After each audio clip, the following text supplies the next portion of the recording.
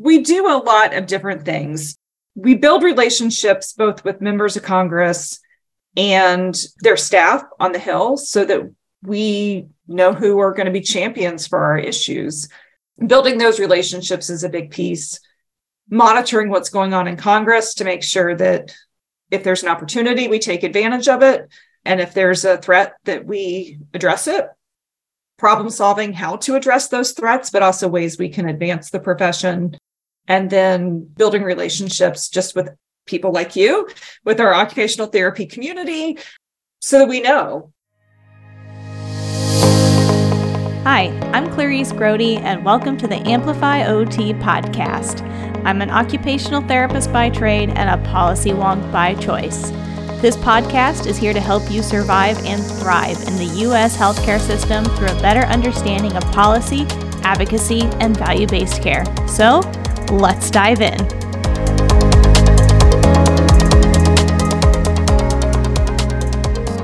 Welcome back, everyone, to the Amplify OT podcast. I'm Clarice Grody, and today I am here with Heather Parsons, who is the Vice President of Federal Affairs at the American Occupational Therapy Association, was also my supervisor while I was a federal affairs student back in, 2017, and is still one of my close mentors. And so we're going to talk today about advocacy and what's going on in Congress. So Heather, would you mind introducing yourself and sharing a little bit about you? Hi, Clarice. Thank you for having me on your podcast today. And yes, it was a joy and pleasure to be your fieldwork supervisor and still enjoy mentoring now. It is much more completely mutual, beneficial. We help each other out, bounce each other ideas off of each other. So I appreciate that. So a little bit about myself. I was trained as an occupational therapy practitioner and graduated in 2000. Was always really interested in policy and how it impacted practice. I had a program that talked about how different laws were the reason why we got into the schools, how it changed mental health settings, that if we weren't added to the Medicare benefit, we would not be the profession that we are today. And so I was always intrigued by that. So when I graduated from school in North Carolina, I moved up to Washington, D.C., worked in the Arlington schools for 4 years, but kind of kept my eye out on Capitol Hill or opportunities to work more in the DC policy scene. I was lucky, I guess. One of my roommates knew that my hometown congressman was looking for someone to do education and healthcare policy. And so I applied for the job. The chief of staff told me if there was someone with Hill experience, policy knowledge, and from North Carolina, that they would get the job. If people only met 2 of those criteria, I was in the running. He was honest with me, which is always nice. Yeah. And nobody came with checked all 3 boxes. So I ended up getting that job. So I worked for 8 years on Capitol Hill. When the congressman retired, I was the deputy chief of staff. But really, my big job was helping analyze legislation, look at legislation, and advise him on votes, especially related to education and healthcare. I was there during the Affordable Care Act, which was definitely an interesting time. Also did some other work on the science committee, which is not at all related to occupational therapy, but I really enjoyed that work too. So that was really a deep dive into congressional process, policy, how to get things done. When he left, I got a job with AOTA. They happened to have a position open at the time. And so moved over there. And I just hit my 10-year anniversary on Tuesday, I think it was. Congratulations. Happy anniversary. Well, and I think that's such a good example of how, as occupational therapy practitioners, we can take our skills and apply them, in my opinion, in any setting. But so I know you've told me before kind of how you took those skills. I think that might be hard for some people to imagine. How do you go from being essentially a school-based therapist to eventually becoming a deputy chief of staff working in politics? Like, people would see those as 2 completely different career paths. So how did you make that bridge?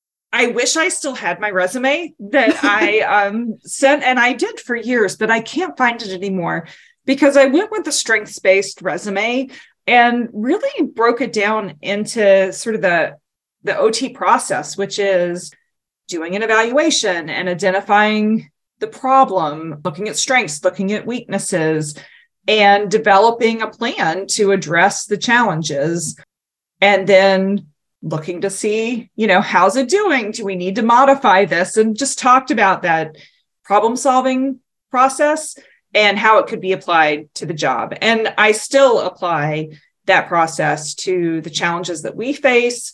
It's just a whole different toolkit of how you solve it, right? It's legislative, it's the legislative process, it's the people, the members of Congress and their interest. Like those are all the things that are how you solve the problem now. But that was how I approached it. And I guess I convinced them that was valuable.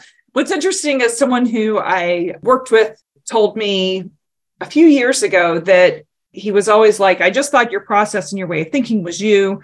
My sister just graduated from OT school, and I keep thinking she reminds me so much of Heather. And then I realized that it's the OT. It's the OT in her. So yeah, that's how, I describe OT. Like, yes, we have a lot of really medical training, obviously, we're medical practitioners. But when you think about the core skills of what it is to be an occupational therapist or an OTA, it's all about that task analysis, all about that problem solving and the plan development and the goal development. We happen to apply it in a medical setting, but you can definitely take those skills and apply them anywhere like you have. I mean, and that's kind of what you do even now, even in your daily position, right? You're not treating patients, you're not evaluating, their strengths and their deficits and establishing their plan of care, but you're applying those skills to lobbying, to advocacy, to that work. So I learned a lot about, obviously, what AOTA does and what the federal affairs team is as a student.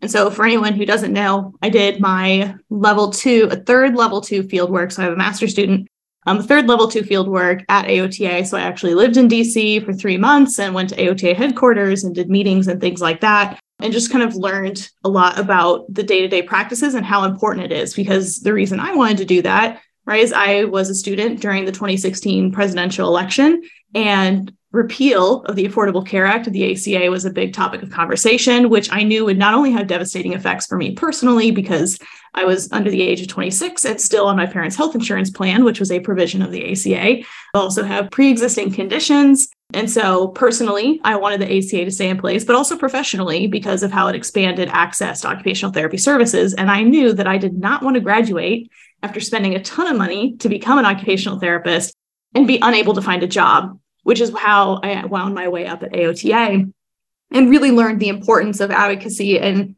I think we have this tendency to feel like policy happens to us, that there's not much that we can do. There's not much that we can control. Congress is Congress. It lives in DC. And I guess I'll just hear about it when it changes. But being at AOTA showed me that is absolutely not the case, that we do have some control. Obviously, we can't control everything, but we do have some control. So I'd love to hear a little bit about how that happens in your daily work, with AOTA, what your team does, and what exactly is the federal affairs team doing every day to support practitioners like us. I always say there's no typical day. And I would say that everyone on the federal affairs team's day is different. So there are 5 of us on the federal affairs team. Darlene is our AOT PAC manager. So she is the person responsible for working with the PAC board and raising money for our political action committee. And we could talk a whole nother podcast about the PAC. And sometimes we should. You should know that no dues, AOTA dues, go to supporting a candidate. However, AOTA PAC is the only PAC that is for occupational therapy practitioners to join together to support candidates who support occupational therapy. So the PAC is a part of what we do, and I'll leave that at that. We also have Jill, who does our grassroots advocacy. So she puts together our Hill Days. She's the one who you're going to get messages from if there's a current issue that really needs to be flagged that you need to write into Congress on right now, or call. Sometimes we have call engagements where we're getting you to call in. She also helps coordinate those efforts with other organizations. We work very closely with multiple other organizations. APTA, we have a really great relationship with. ASHA are the main ones, but we work with doctors groups, mental health groups, lots of other organizations. Andy on our team is a lobbyist, and he handles Medicare issues. So he is going to be spends more time building relationships on the Hill, talking about our issues from telehealth to the fee schedule, to the occupational therapy assistant, really anything in Medicare. And we'll talk some more about those issues. And then Abe handles education and disability policy.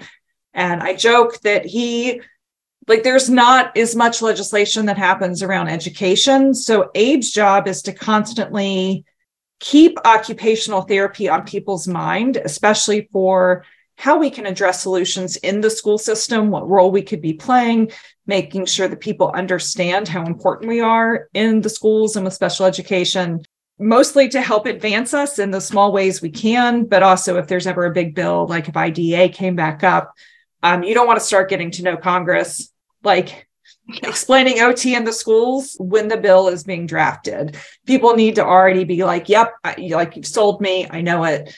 We got you. You're covered. And then I oversee that team and also work on Medicare, work on some of the niche bills that come through that, at some point we could talk about those. Sometimes you're surprised when things get introduced and you have to deal with them. Mental health has been something I've worked on a lot over the years. That's still a passion. So that's our team.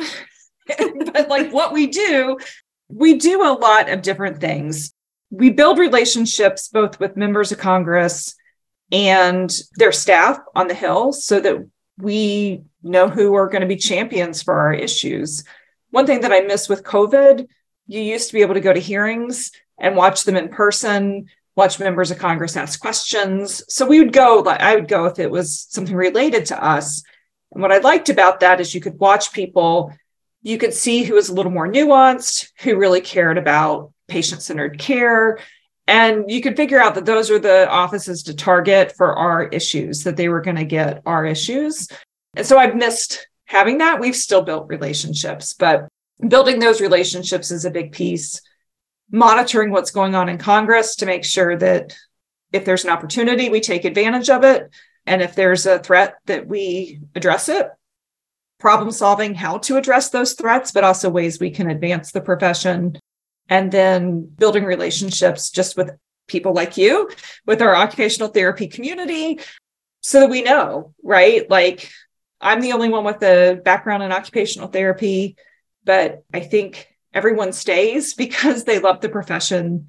They love advocating for this profession, but that comes from relationships we have.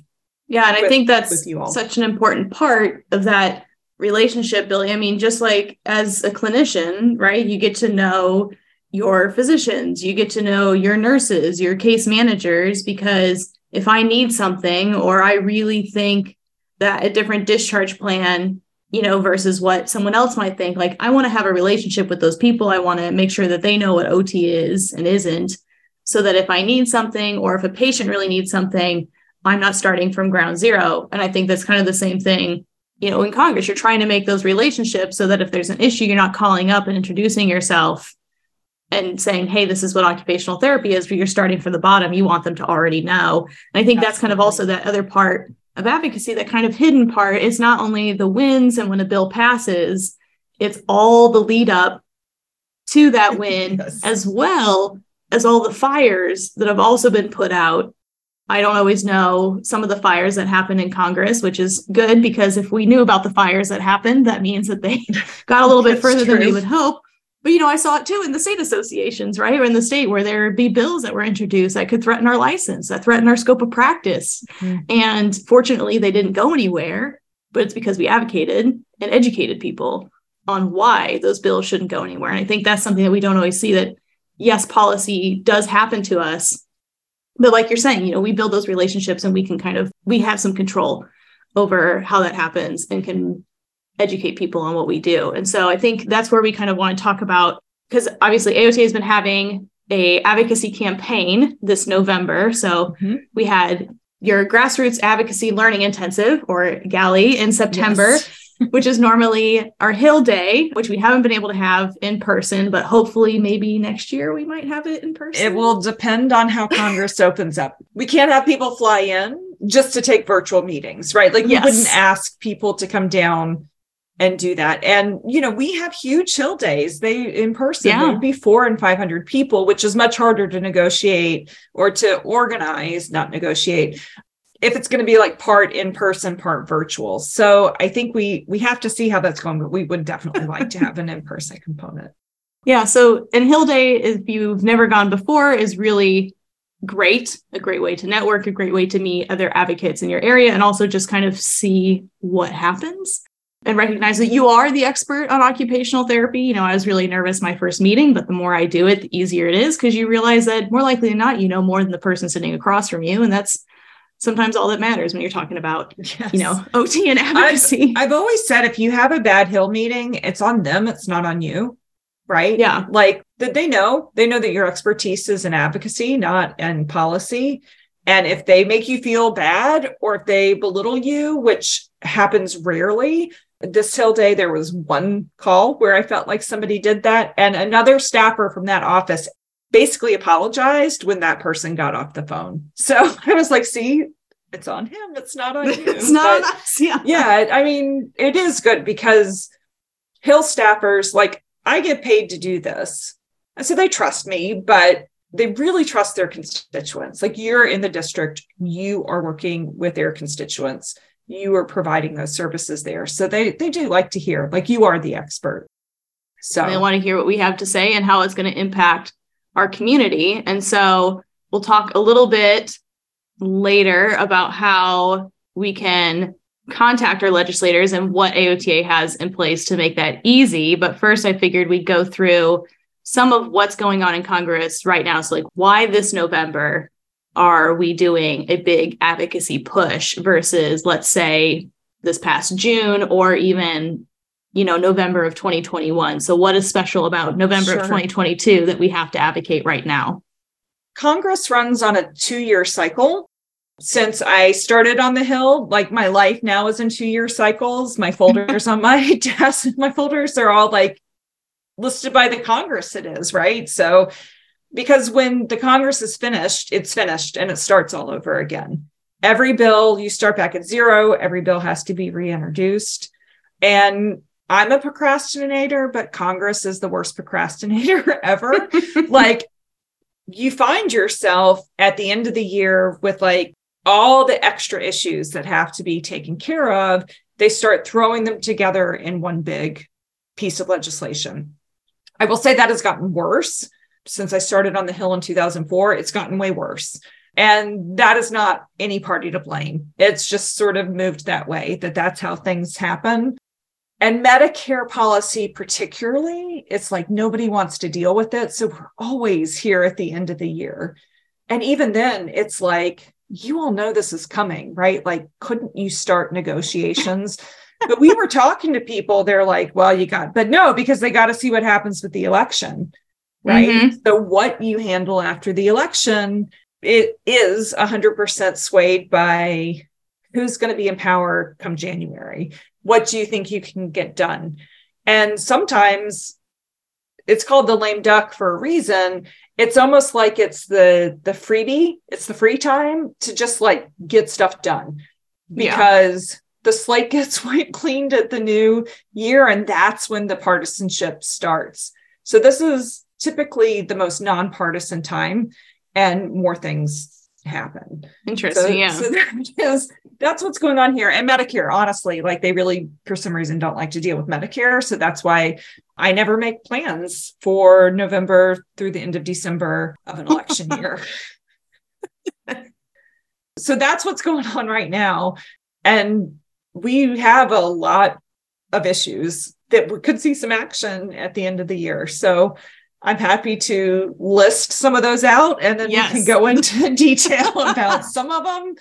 And we can even talk about the process of how we got here for some of them. So also, for another podcast, we've been working on ways to advance OT and mental health.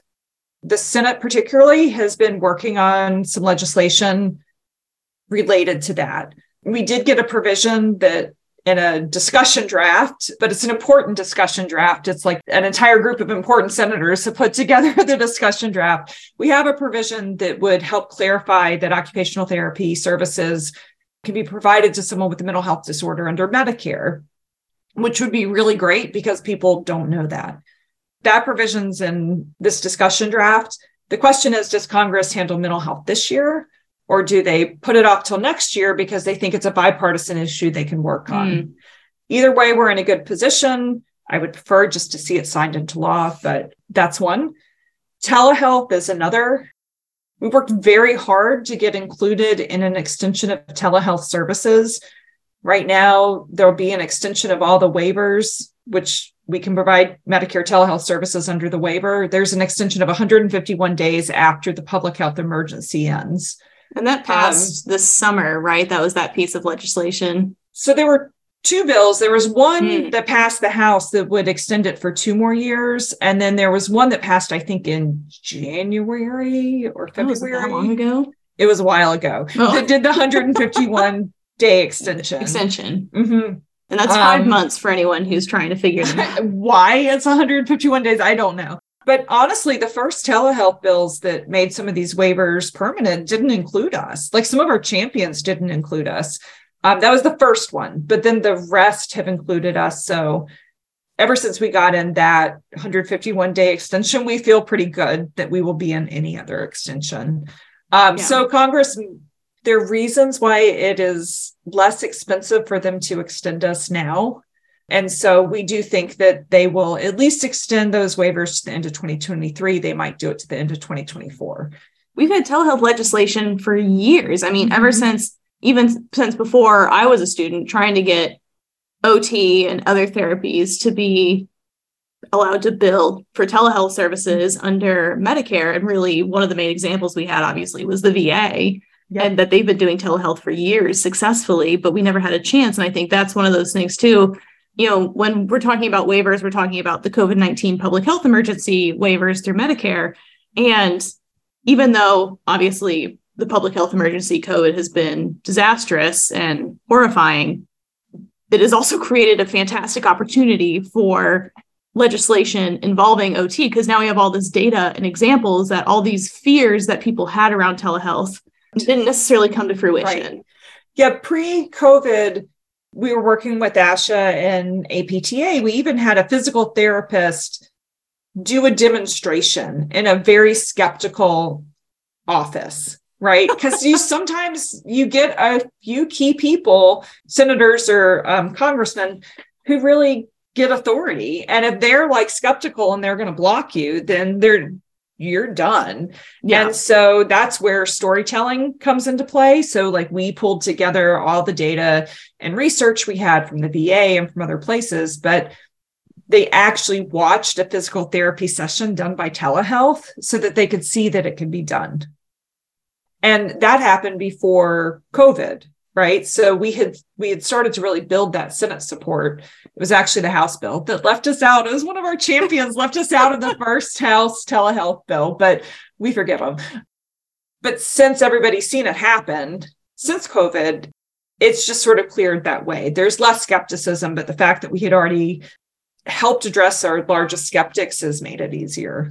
Yeah. And now that we too have that support, not only from providers, but also from the patients who have now received the services, who are also constituents of that office and would like to continue to receive services via telehealth. Hopefully we have a slightly better chance than we've ever had before, which again, this is where that long game comes into play. You know, we didn't just start talking about telehealth since the bills were introduced. We've been talking about telehealth for a long time, so that when we get to this point, we have a much better chance of getting something moving forward. Yep. And this is one where ideally you get a policy to a place where it's big decisions get made, right? So your policy is in, and so either all of telehealth gets extended or it doesn't. And then it's not just us, it's the doctors, it's everybody else, right? What you don't want is all of telehealth to move forward and us to be left behind, because that's another decade before you get back in. Right. So it's better to be riding along with everybody else. And it's like it's made or broken by things way outside of your control which is the case for telehealth, right? Which is why that's not one of our big advocacy issues right now, because it's not just an OT because it's not just us, right? Like we can lean a little bit on some of the other people. Yeah, exactly. The ones that are just us, that we're the only ones advocating for it, because telehealth, we have luckily gotten to that place where we'll move or not move with everybody else. Yeah.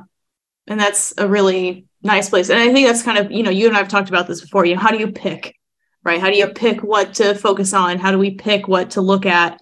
And that's always a struggle, because you wish you had 100 people who could work on all the issues that impact us, impact our patients. But when we're looking at that biggest bang for our buck, right, we're the only ones advocating for OT, right? If we don't advocate for occupational therapy, who else is going to? Right.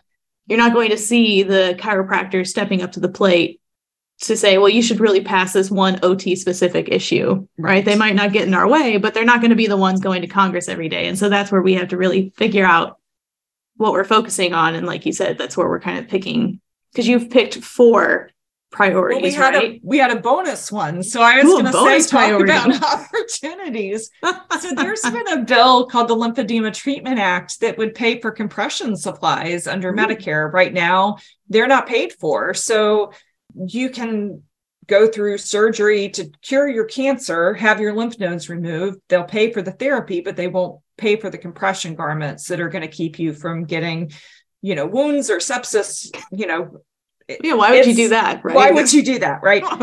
There's been an advocate who she has carried this issue, and we've been supportive and have helped, and we've weighed in on a bill that would cover the compression garments, and it passed the House.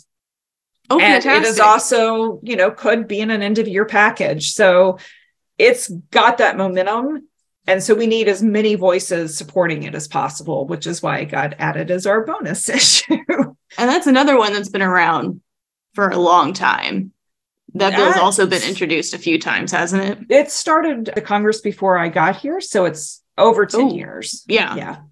And we'll see. But it's like, if no one's going to consider it, it's tough when you have to choose between all the issues to choose that one.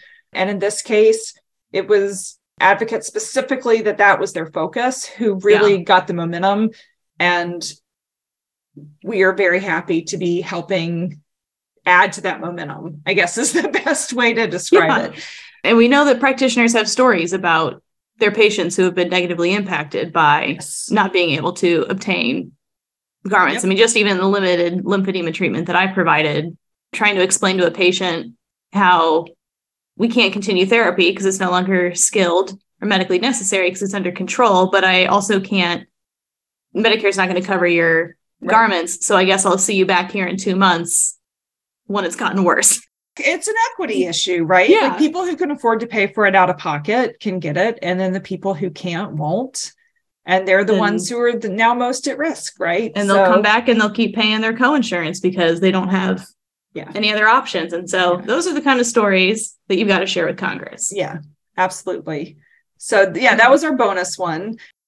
The Allied Health Workforce Diversity Act passed out of the committees in the House, and it was included in a big prevents pandemics bill in the Senate. That is the version that has the best chance of being signed into law.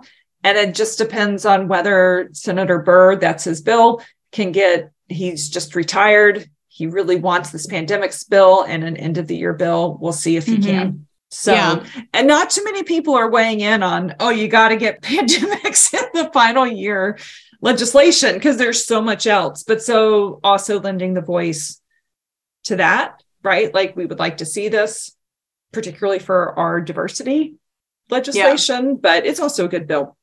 Yeah, because the Allied Health Workforce Diversity Bill or Diversity Act, that's got $8 million in HRSA funding for to help diversity in higher ed, to recruit and retain students from diverse backgrounds. They're underrepresented in occupational therapy.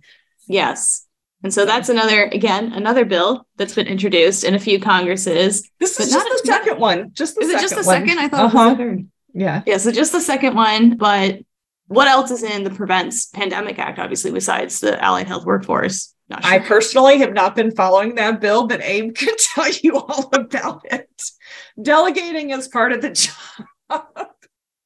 Well, maybe I'll have to talk to him then, because he's definitely put a lot of effort into getting that bill through, which it's not that common that the bill has so much support in the committees, which for anyone listening, if you are unfamiliar with the work of committees and how bills move through Congress, listen to the episode on how Medicare law is made. But yes, the bills get assigned to a committee. The committee then has to pass it before it can go, up for that final vote. And so the fact that it's had this much support is good. And we had Dr. Victoria Garcia Wilburn speak on behalf of the bill, which was also fantastic to have her do that. And now, of course, she's in the Indiana State House. Is that right? She just won her election. So she just got sworn in yesterday. So another fantastic example of an occupational therapy practitioner using their skills to advance policies and to advocate, not only for OT, but also for her entire community.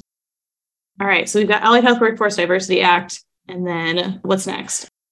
And the OT and mental health, plus the lymphedema. But then the other big two are Medicare policies. So one is the physician payments under the physician fee schedule, which I should pause and say, don't stop listening when you hear Medicare, because maybe you work in a pediatric private practice. And so you think it doesn't relate to you. It does, because most private insurance uses Medicare payments. It's kind of their gauge for what they will also pay for services. So any cut under Medicare Part B, the outpatient, that's really the CPT code billing.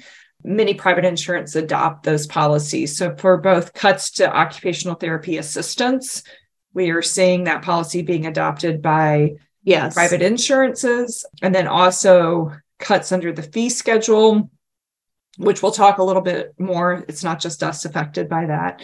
Private insurance sometimes adopts that too. So those are the two big ones. We saved the best for last. I saved the best for last.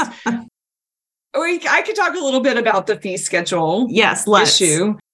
Yeah, you can go way back with these challenges, but I think the best way to, I know that Clarice has covered this in some of her other podcasts, but with the fee schedule, the best way to look at that is that every provider who gets paid through the fee schedule, they set a rate where my rate is relative to your rate. So my value is a 2, Clarice is a 5.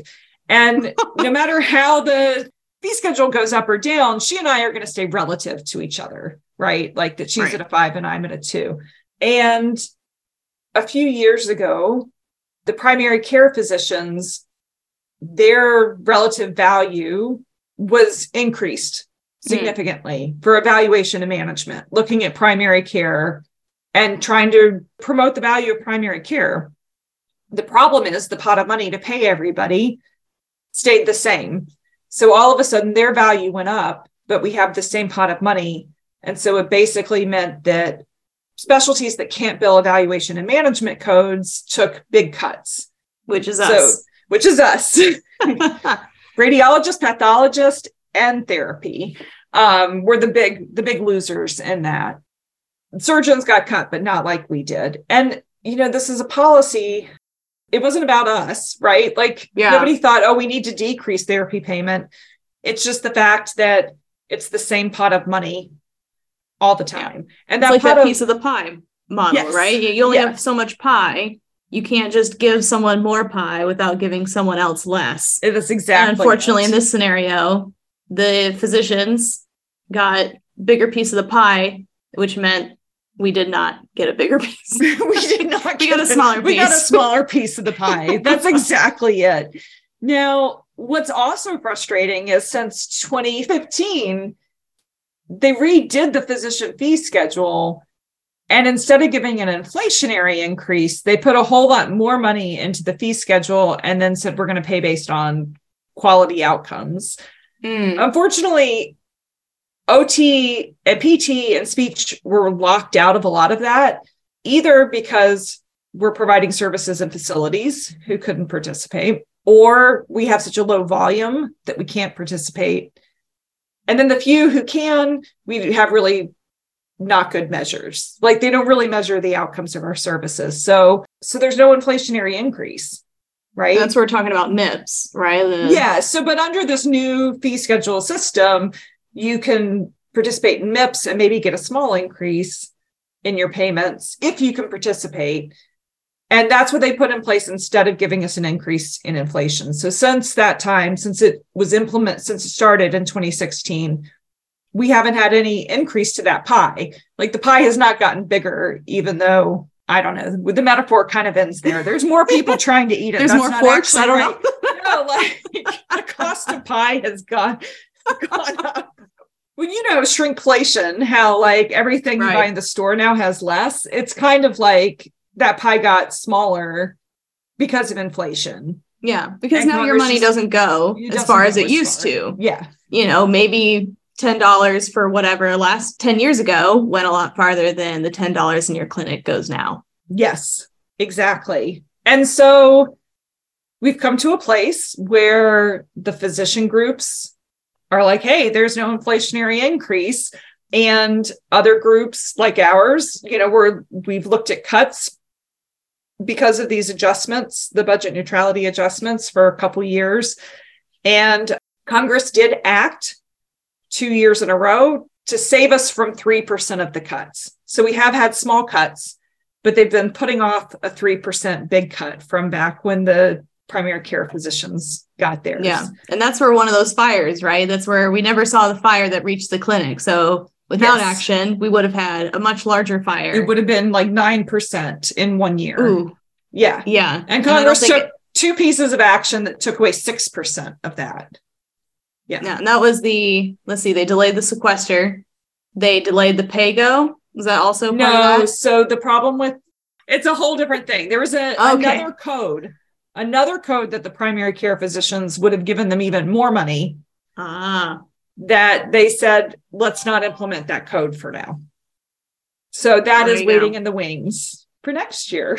Oh, good. They put it off until 2023. And they may just kill it. They may not. It depends on how much power the primary care physicians have. And that's the Medicare physician fee schedule. It's the ghost of Christmas past, present, and future. Oh, it keeps coming around. Yeah. So Congress they basically added $3 billion to the fee schedule, which kept us from being cut by 3%. But it kept everyone from being cut by 3%. Mm-hmm. The primary care docs got a 3% increase. We just got cut by 3% less.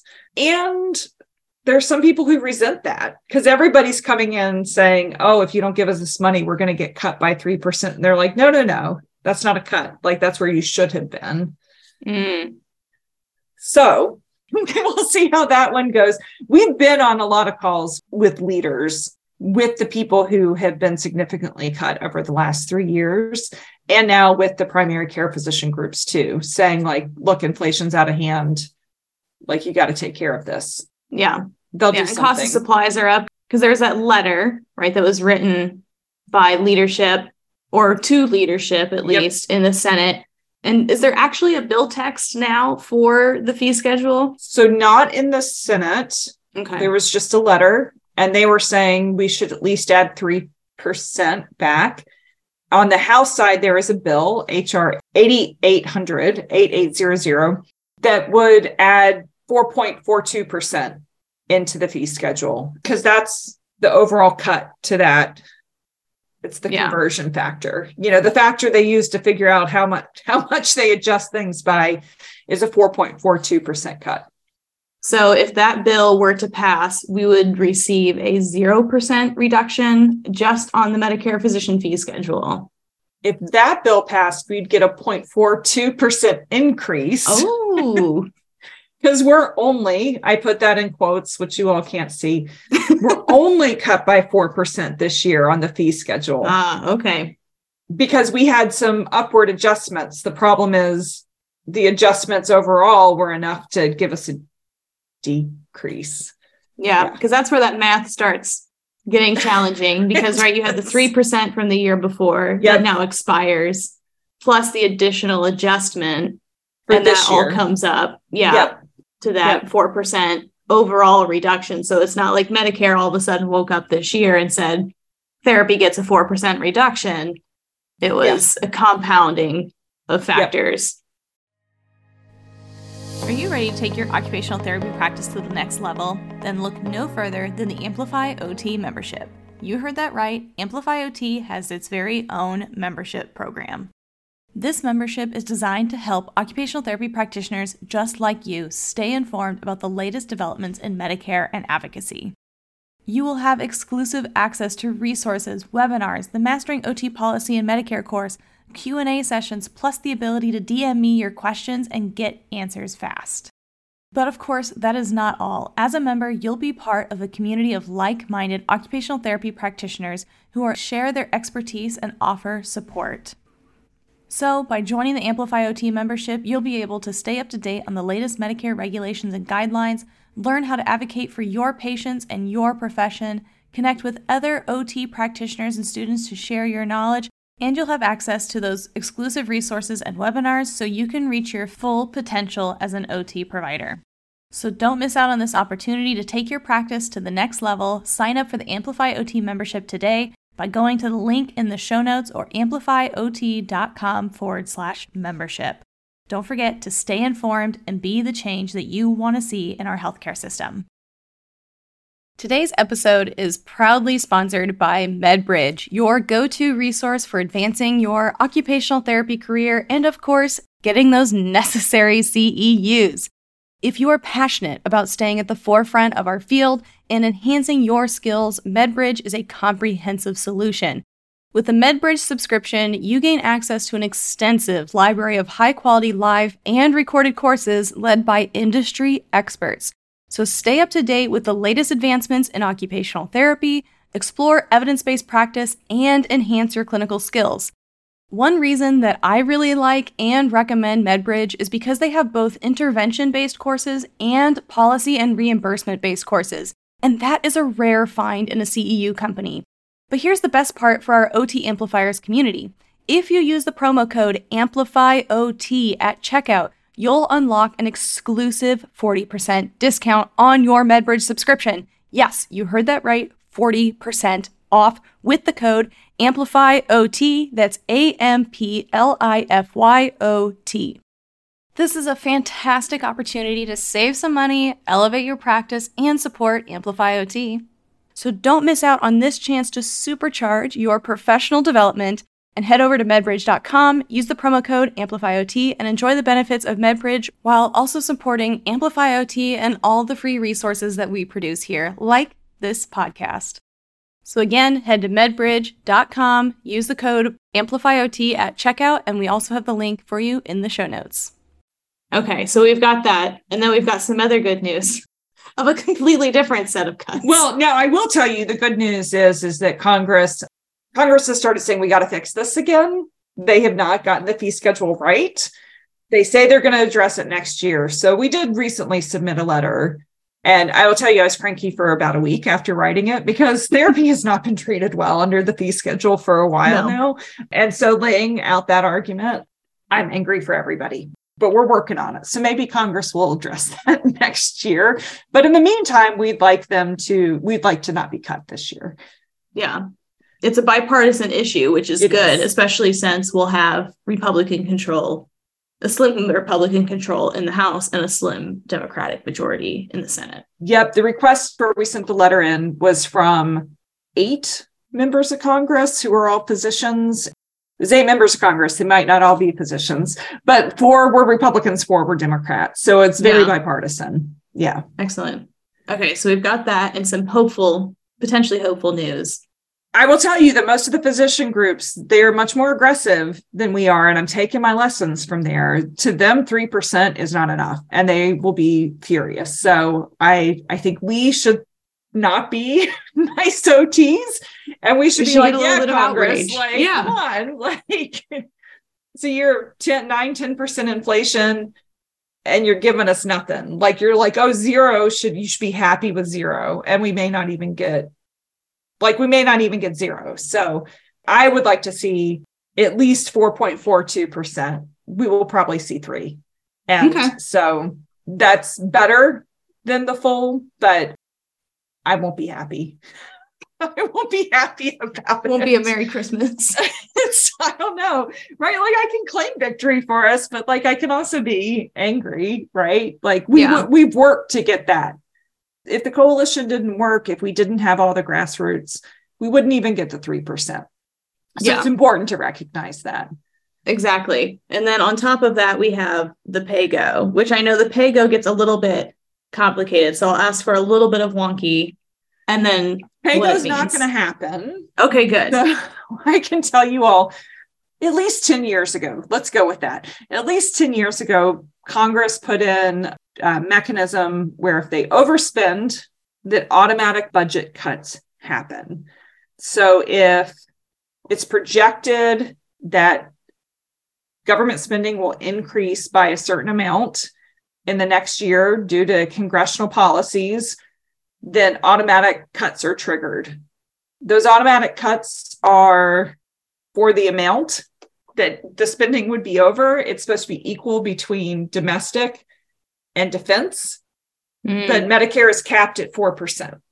Oh, interesting. Okay. Yeah. So Medicare is capped at 4%, but if it was a big number, then defense could be cut by 6% across the board. And all of the other programs, education, health and human services programs would also all be cut by 6% just across the board.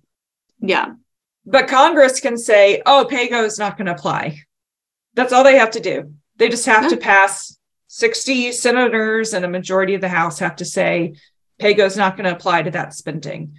So the first COVID bill, they waived pay-go because it would have triggered it. The second COVID bill, they waived pay-go. But the third COVID bill, which was passed with only Democratic votes, and then I think also with some of the infrastructure spending, those two combined triggered pay-go. Okay. So now they just need to say that it's not that it doesn't apply. And it's a little political because you do have Republicans saying it wasn't our spending that triggered this, and it wasn't. Right. But nobody wants it to go into effect. And this is one of those cases where they are going to just clear the decks to start fresh next year. Yeah. So everybody says we don't have to worry about pay-go, but don't quote me on that. December 31st, they haven't waived it. Yeah. Because like worst case scenario would be approximately that 4.5% cut to Medicare Part B. Yes. And a 4% cut to Medicare Part A, because the pay-go affects both Part A as well as Part B Medicare it does. spending. So it would be a 4% cut to A plus an additional 4% to B. So then you would be looking at 8.42%. It's not going to happen. Yes. Well, that's good. So that's the worst case scenario, which is why then we're glad to have people like you keeping an eye out and also advocating so that we don't have that cut. Because I think that's hard. You know, it sounds like, again, something that doesn't happen to me, right? Like, oh, it's not me that's receiving the 8% or the 4%, whatever the number is of a reduction. You know, that's somebody else, right? That's Medicare paying my facility, especially if I work facility. Now, obviously, if I'm private practice, I'm going to feel it a little bit more if I own my own company. But when you're a clinician, right, you don't see the budgets. You don't see how much Medicare usually actually pays for your services. But at the same time, if you're a clinician, and many clinicians are advocating for more pay, for better pay, for more benefits, whatever it may be, it becomes a hard argument to make when you're asking for more, when your facility is receiving less. Absolutely. Yeah, and that becomes really hard because then again, if you don't understand how your services are paid for, what the implications are, if you're even billing correctly, so whether or not your claims are even being accepted, it becomes really hard to justify why you should be paid more and why your salary should reflect inflation when how much someone is getting paid for your services isn't also reflecting that inflation. Exactly. You can't do more with less.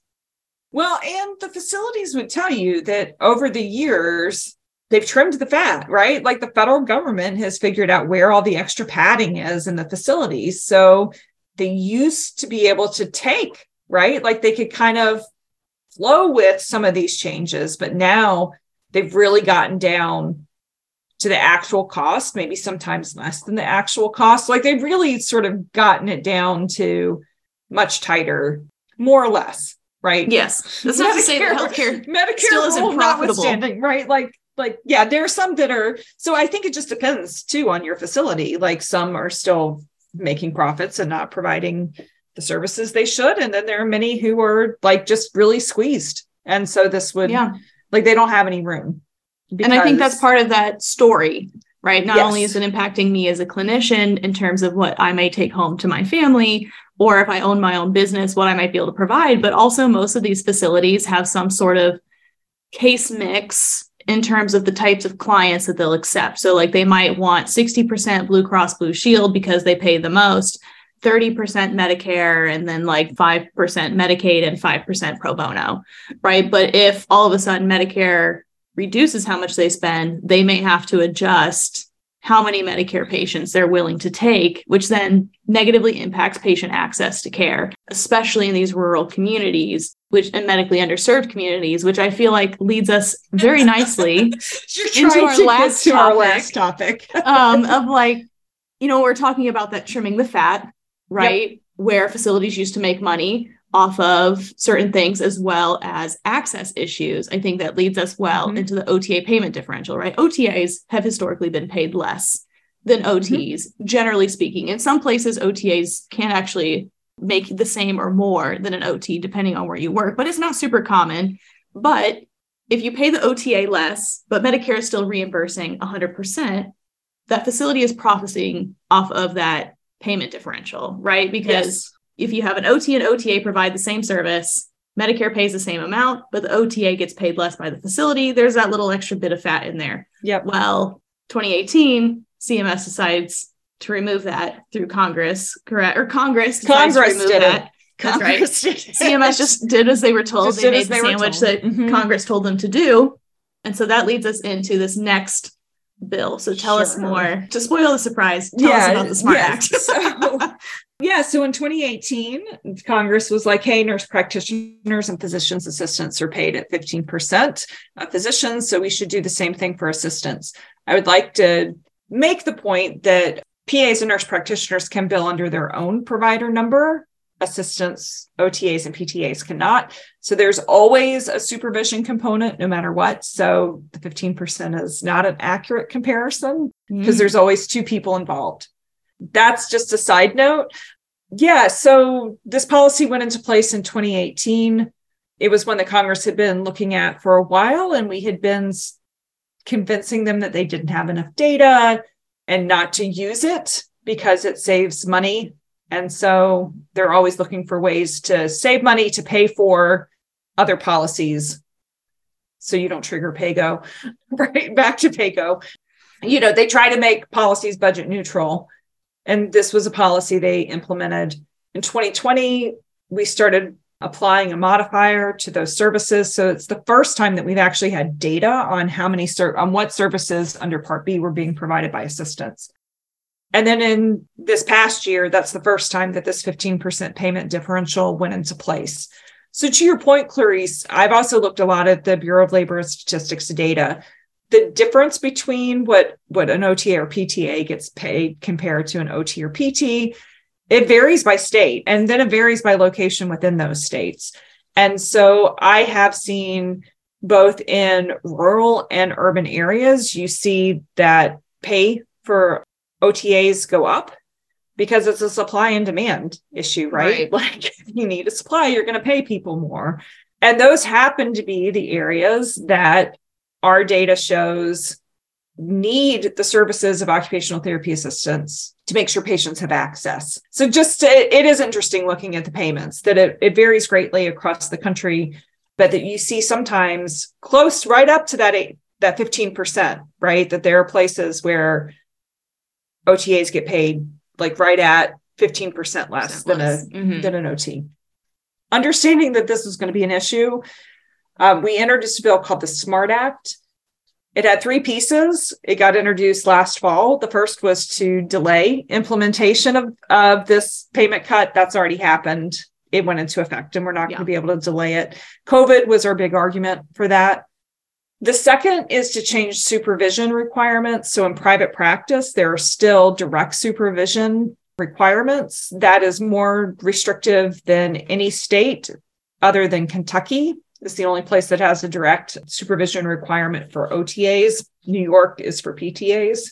And honestly, it's not recognizing the expertise of occupational therapy assistants who can provide those services without direct supervision, if that's where they are in their career, right? Like you might be fresh out of school and you may need direct supervision, and that's between you and the supervising therapist, not Medicare. Like under state law, that's between you and the supervising therapist. Because that direct supervision piece requires that someone be on site. Yes. And that's what makes it so burdensome, right? Because then you have to be physically present versus usually it's general.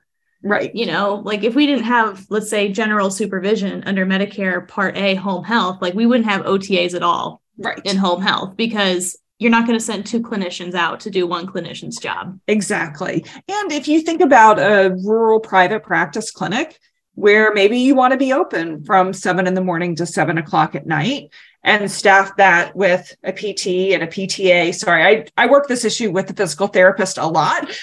So that's why all of a sudden you're hearing PT, and their private practice is very active on the issue. Or, an OT and an OTA. This way you could stagger that time. You could be open for 12 hours so that you have the most flexibility for people to see you before or after work.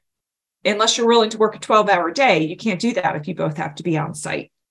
And you can't take vacation. Like, it's just the OT and the OTA. You have to shut the whole clinic down. I'm not feeling well today. Well, the OTA's got to go home. That's right. And this is only, for anyone, it's only in private practice. So only Medicare Part B private practice. But there's still a lot of private practice clinicians. Right. Well, or look, it could be a multi-practice.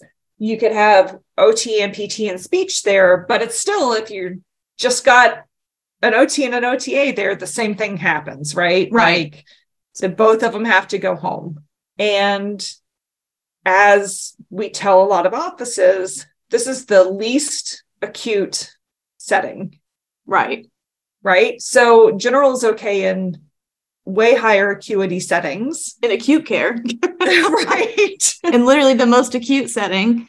But it's not in the least acute setting. So that's one policy. And then the last policy is to exempt this differential for rural and medically underserved areas. And I've been really passionate about this one because I really do think that this payment differential is going to impact access to care in those areas. And so we did gather some data on this. I've been trying to use the data to tell the story, and it has convinced some people, which is good, right? Like people were like, okay. Right.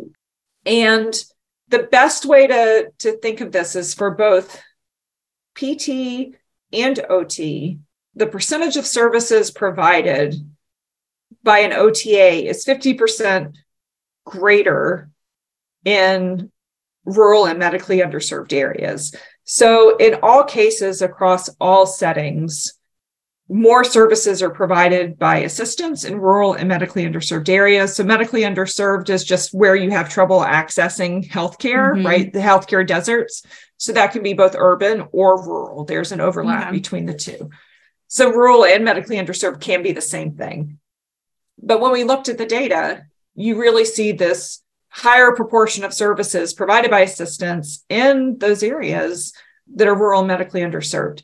You also see that in rural and underserved areas, 58% of skilled nursing facility services are provided by assistants. It's 51% in non-rural and underserved. So skilled nursing facilities 100% rely on assistant care. And I think that number is staggering. 58% in rural and medically underserved. Yeah. And shows just how important having OTAs is. They're not just an additional piece, right? And OTAs are absolutely they're critical. Holding it down. Yes. Yeah, they're like holding without it down. OTAs in skilled nursing facilities, patients aren't receiving care. No, it's 100%. And especially in the more vulnerable areas. And for OT, if you look at all of our Med B, because so much more OT is provided in skilled nursing facilities compared to PT and private practice, 46% of all Part B therapy services are provided by assistants for those rural and medically underserved areas. Wow. 46%. It's 34% for non-rural and medically underserved. So I think we just don't see, I don't think we understand what a big part and how important assistance services are in ensuring access to therapy and patient outcomes. And that's been that diversity piece, right? That you've kind of, again, kind of painting this whole picture, telling this story, right? You talk about like the Allied Health Workforce Diversity Act, but, we know that there's more diversity in OTA, like with OTAs than there is with OTs, often because we have more individuals coming from these communities that tend to be more rural and medically underserved, because community colleges tend to be more accessible in those areas than attending a master's or doctoral program. And so we see not only the importance in like that they're present there, but then also again reinforces the importance of having diversity within our profession, because we know that when people tend to come from those communities, they tend to return back to those communities. It's true. Yeah, there's good data with that. And the issue is not only is a higher proportion of these services provided by assistants, if you look at other data that we got, people in rural communities, but all right, so we looked at staffing data for SNFs and did it by per resident minute. So how much therapy staffing do you have? How many minutes of therapy staffing do you have per resident day? And as you get more rural, you see a decrease in the number of staffing minutes. Yeah. Right. So there are more therapy practitioners in less rural, and there are fewer therapy practitioners and providing fewer therapy minutes in more rural. And then the same thing happens if you look at socioeconomically disadvantaged communities. You see that same decrease in staffing minutes. And the only staffing minute that stays consistent is occupational therapy assistants. So in the lowest socioeconomically disadvantaged community, it's 5.7 OT assistant minutes per resident day. And in disadvantaged communities, the most disadvantaged, it's 5.3. So it hardly moves, but you see a dramatic decrease in the number of OT minutes between those communities. It's like 6.1 down to 4.4. Yeah. So it just shows how much more these medically underserved and these socioeconomic disadvantaged communities rely on OTAs. Yep. Which then shows how much. So if you're relying more on OTAs, that means that more of your income is coming from the minutes that the OTA is billing.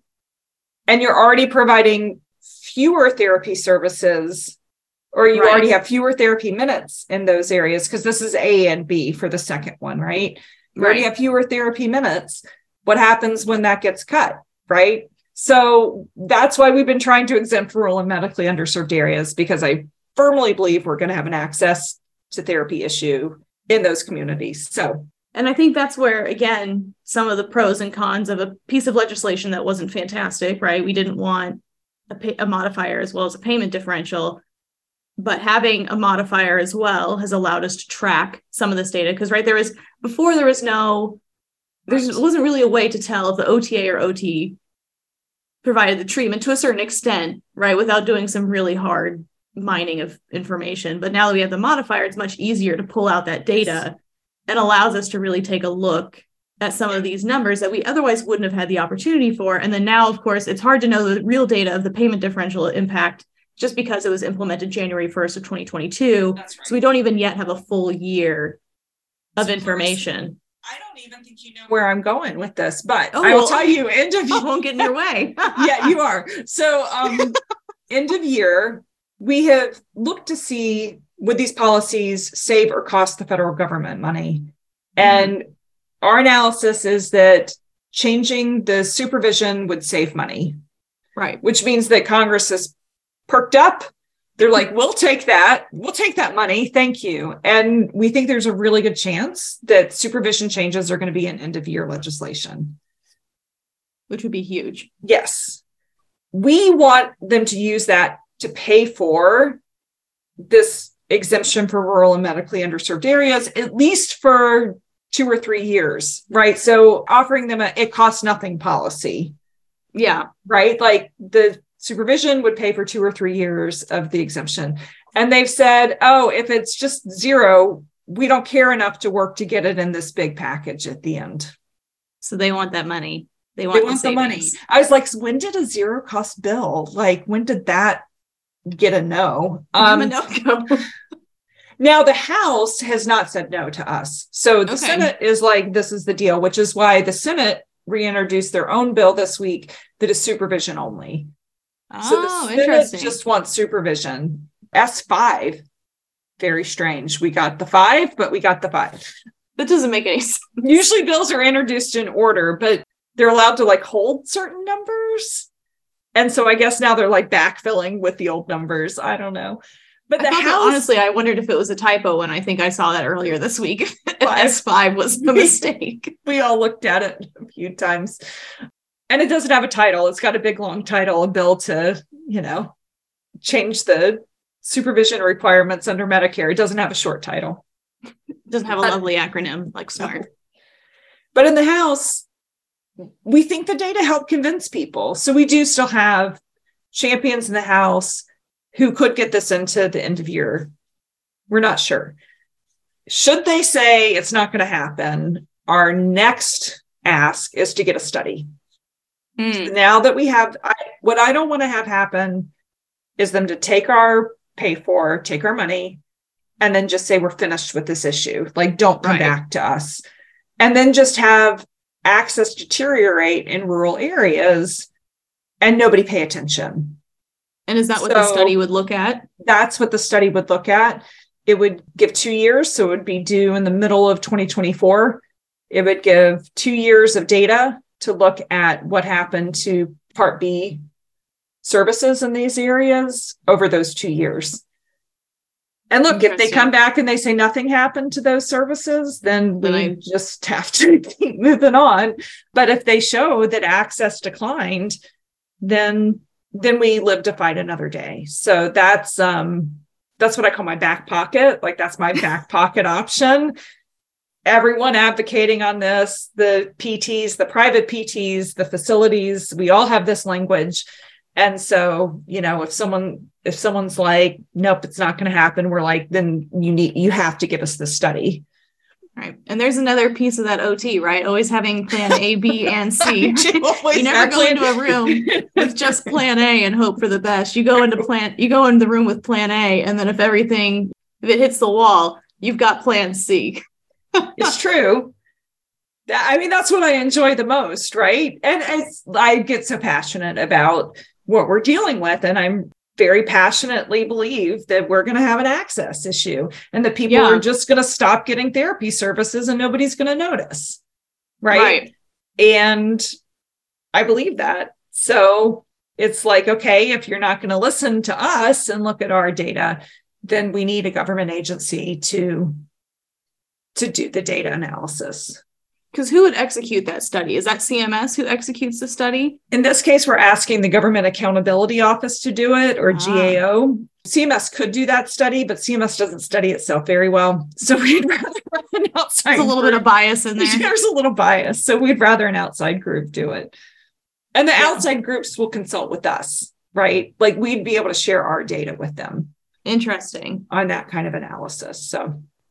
Yeah, and I think that's another important piece when we're talking about telling that story and advocating, is that patient access is really a big priority. Because Congress, they kind of care about whether or not we take home money, right? If you're talking about jobs, you're talking about impact on families. But at the same time, like, if you talk to Medicare does not really care whether or not you have a sustainable business model, or if you're bringing home as much money as you want to bring home. What they care about is patient safety and patient access. And so if we can make that argument about the patient, which I think OT practitioners do really well, because, right, we're excellent advocates for patients, not always the best advocates for ourselves.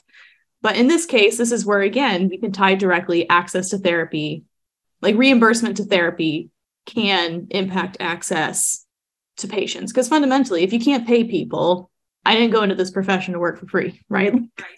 So if people can't get paid. I realize I should say, because I'm saying access. I am worried about the jobs and the pay of those assistants in those areas who are going to stop working in those areas. Therefore, there won't be access. I am worried about them too. So, just, like, that is also a huge concern of mine. But the story that you tell to Congress is really about the access. But the implied piece is that people aren't working in the job they love anymore. Yeah. And again, when you're talking about using these skills, right? Like, I think occupational therapy practitioners have all the skills they need to be effective advocates, right? Because we do this every day when we talk with patients, right? Like, when I go into a talk with a patient about why I think they should get up out of bed or why they should participate with therapy, I'm not telling them all the clinical stuff of the background of how it's good for them, right? I relate it to what's important to them and why they should get up, whether it's to see their grandkids, or maybe they're really motivated to return to work, or whatever it is. And it's the same thing here when we're talking to Congress. We know what also is impacting and what we're worried about, right? With that patient, I may be worried about their wounds. I'm worried about their long-term function, their long-term ability to remain in their home, but that's not necessarily always going to be the selling argument for them. And so when we're thinking about advocacy, it's about understanding all the dynamics at play, which OT practitioners do really well, understanding that full task analysis, holistic view, and then communicating it into that story of, okay, what is important to the person in front of me and what is going to compel them to make a decision that is in my favor, right? Because that's what advocacy is at the end of the day, is convincing someone to be on the same page as you. Right? Like, that same setup is also really important for every practitioner in a facility trying to make a point for themselves. Right. And I've done the mental health advocacy. Like, that's been my baby for 10 years. And sometimes you can just be like, look, OT is supposed to be there, right? Like, we can do this. We should be there. And that is never an argument that wins, right? You have to follow that process that you just said, which is like, why should they care? Yeah. Right. What motivates them in presenting that argument? And look, OT is easy to do that because I think that we can, like, save the world. So it's easy it's easy to unbiased professionals. Yes. That feel that OT could save the world. But it does make my job easier. Right. Yeah. Because I do believe that. And I can give the examples and the stories. So, but you have to, not just because we should, but you have to tell them why we're going to address the issue that they want addressed. So with that said, tell us what someone today can do. One of my favorite websites to visit. What can someone do today to make a difference? So I think the best thing that you can do is go to our Legislative Action Center, which is www.aota.org/take action. And we always have our latest actions up there. You can look through and you can make a choice of what you think is most important. I always do recommend that you personalize your letters. It keeps you from going into a form letter stack and, tells that story a little bit more than our form letter does. So and sometimes there are phone calls. I think on the physician fee schedule, we have a phone call, test those calling skills. If you don't like talking on the phone, just call after hours and leave a voicemail. It's so good advice, Clarice. Good advice. That's what I've done before. They're not going to be there at 8 p.m. usually to pick up the phone. True. So it's true. And even if they're there, they turn the phone off. So. So that's the number one way. I also recommend on the AOTA website, it's aota.org, you can just do /advocacy. So it's /take action or /advocacy. And that'll get you to the advocacy section of the website. We have an issue section that really breaks down the 10 top issues that all of policy is working on with more information. So those are the two places I recommend. Yeah.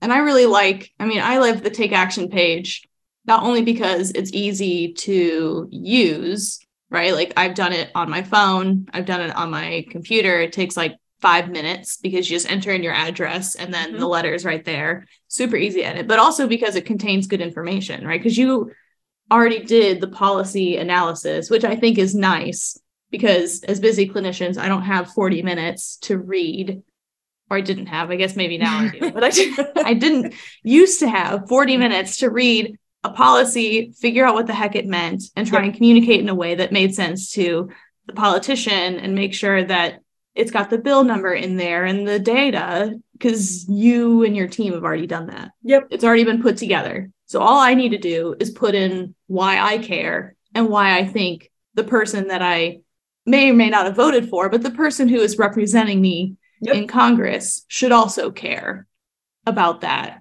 And the good news is any discipline can use it. Any individual can use the Take Action page, right? It's not just accessible to members. Oh, yeah. We purposefully always left that open. It does usually start out as an occupational therapy. It's very OT biased. Yes, however, but you anyone can use it. But you can change that first sentence if you are not, in fact, an occupational therapy assistant or therapist. So, yeah, just change the first sentence. Yeah. And so I think it's perfect. I know that SOTA groups have had advocacy parties before where after a class, they get together and have everyone send in a letter on a bill of their choice. I know professors have done it as assignments before to have them go, and I'll make sure to link those 2 pages that you mentioned in the show notes so people have easy access to them. But yeah, I definitely recommend everyone take action because, right, like you go into the office, but it's a lot stronger of an argument if I can say, well, these 50 constituents of yours agree with my position. Oh, yeah. I could go in. I have a whole different, like, when do the numbers count? How do they count? Right. And at the end of the year, we just need numbers. Right. Yes. For at the start of a Congress, when you just want someone to co-sponsor a bill, like then 15 letters and a visit from us can convince them.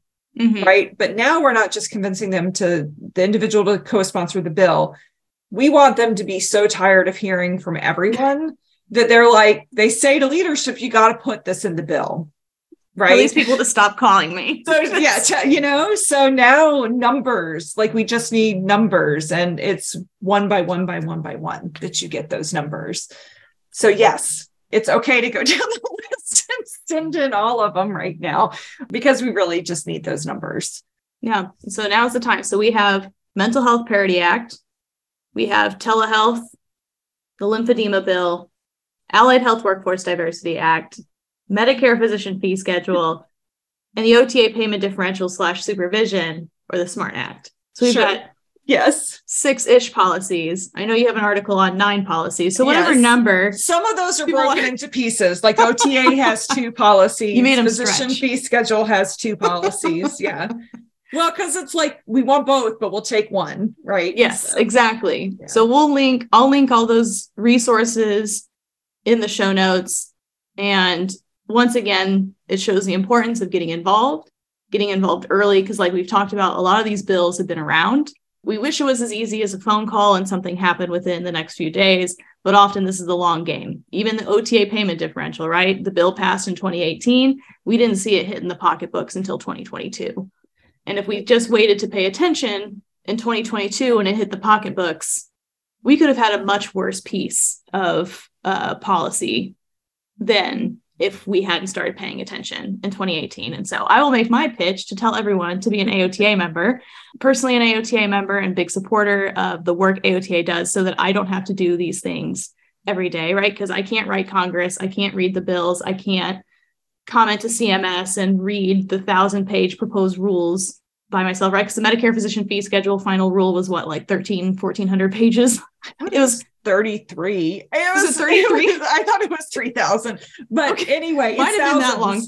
It's thousands of pages. Yeah. And I don't have time to read that. So I know a full-time clinician doesn't have time to read that. But you know who does is someone at AOTA who reads that policy. And so for my $200 some odd a year, I get a pretty big bang for my buck to make sure that I can continue to be an occupational therapist, because I like that job security. That's why I became an OT.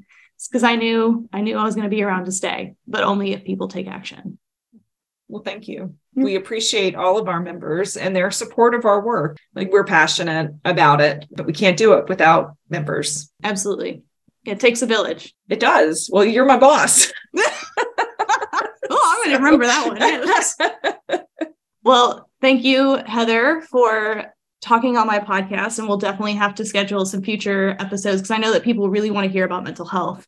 I've heard that one requested. And then obviously everyone keep an eye out whether or not Heather joins me, but we'll definitely do an analysis of what happened come January of where we're at, whether or not bills passed. Obviously, they can find you at AOTA.org, be a member. There's also on the Take Action page, that's where you can also sign up specifically for the federal affairs emails. Yes. Is that correct? If you subscribe to get emails from us, we will push out like when we really, like we always need action, always right. That's fine. But sometimes we do campaigns. And so we'll let you know the campaigns, and we will also be sending out a summary of what happened at the end of the year. I mean, you can find that on the website, but if you want it to land in your inbox, if you subscribe, we'll also be sending that out. Perfect. Well, thank you for all of your work and also for being a friend and mentor to me. Thank you. Because I wouldn't be here without you. So thank you again, and everyone go take action. If you made it this far, I want to just take a moment to say thank you so much for listening to the Amplify OT podcast, and I hope you're feeling a little more inspired and prepared to amplify your value and the value of occupational therapy. If you found yourself at any point thinking, gosh, I guess policy isn't that dull and boring, then you're definitely going to love how we talk about policy and advocacy in the Amplify OT membership. There's a link in the show notes where you can sign up today so you can take an immediate next step towards emerging as a confident clinician. And of course, don't forget to follow the Amplify OT podcast so that way you never miss an episode. And while you're there, why don't you go ahead and leave us a 5-star review, because that's the best way to help others find the podcast too. And of course, thank you so much to Jessica Riccio for editing this podcast, and for all of you for giving me a reason to record it. You're now officially part of the OT Amplifier community, and you are now prepared to go out there and advocate for OT, because remember, if we don't advocate for occupational therapy, then who will?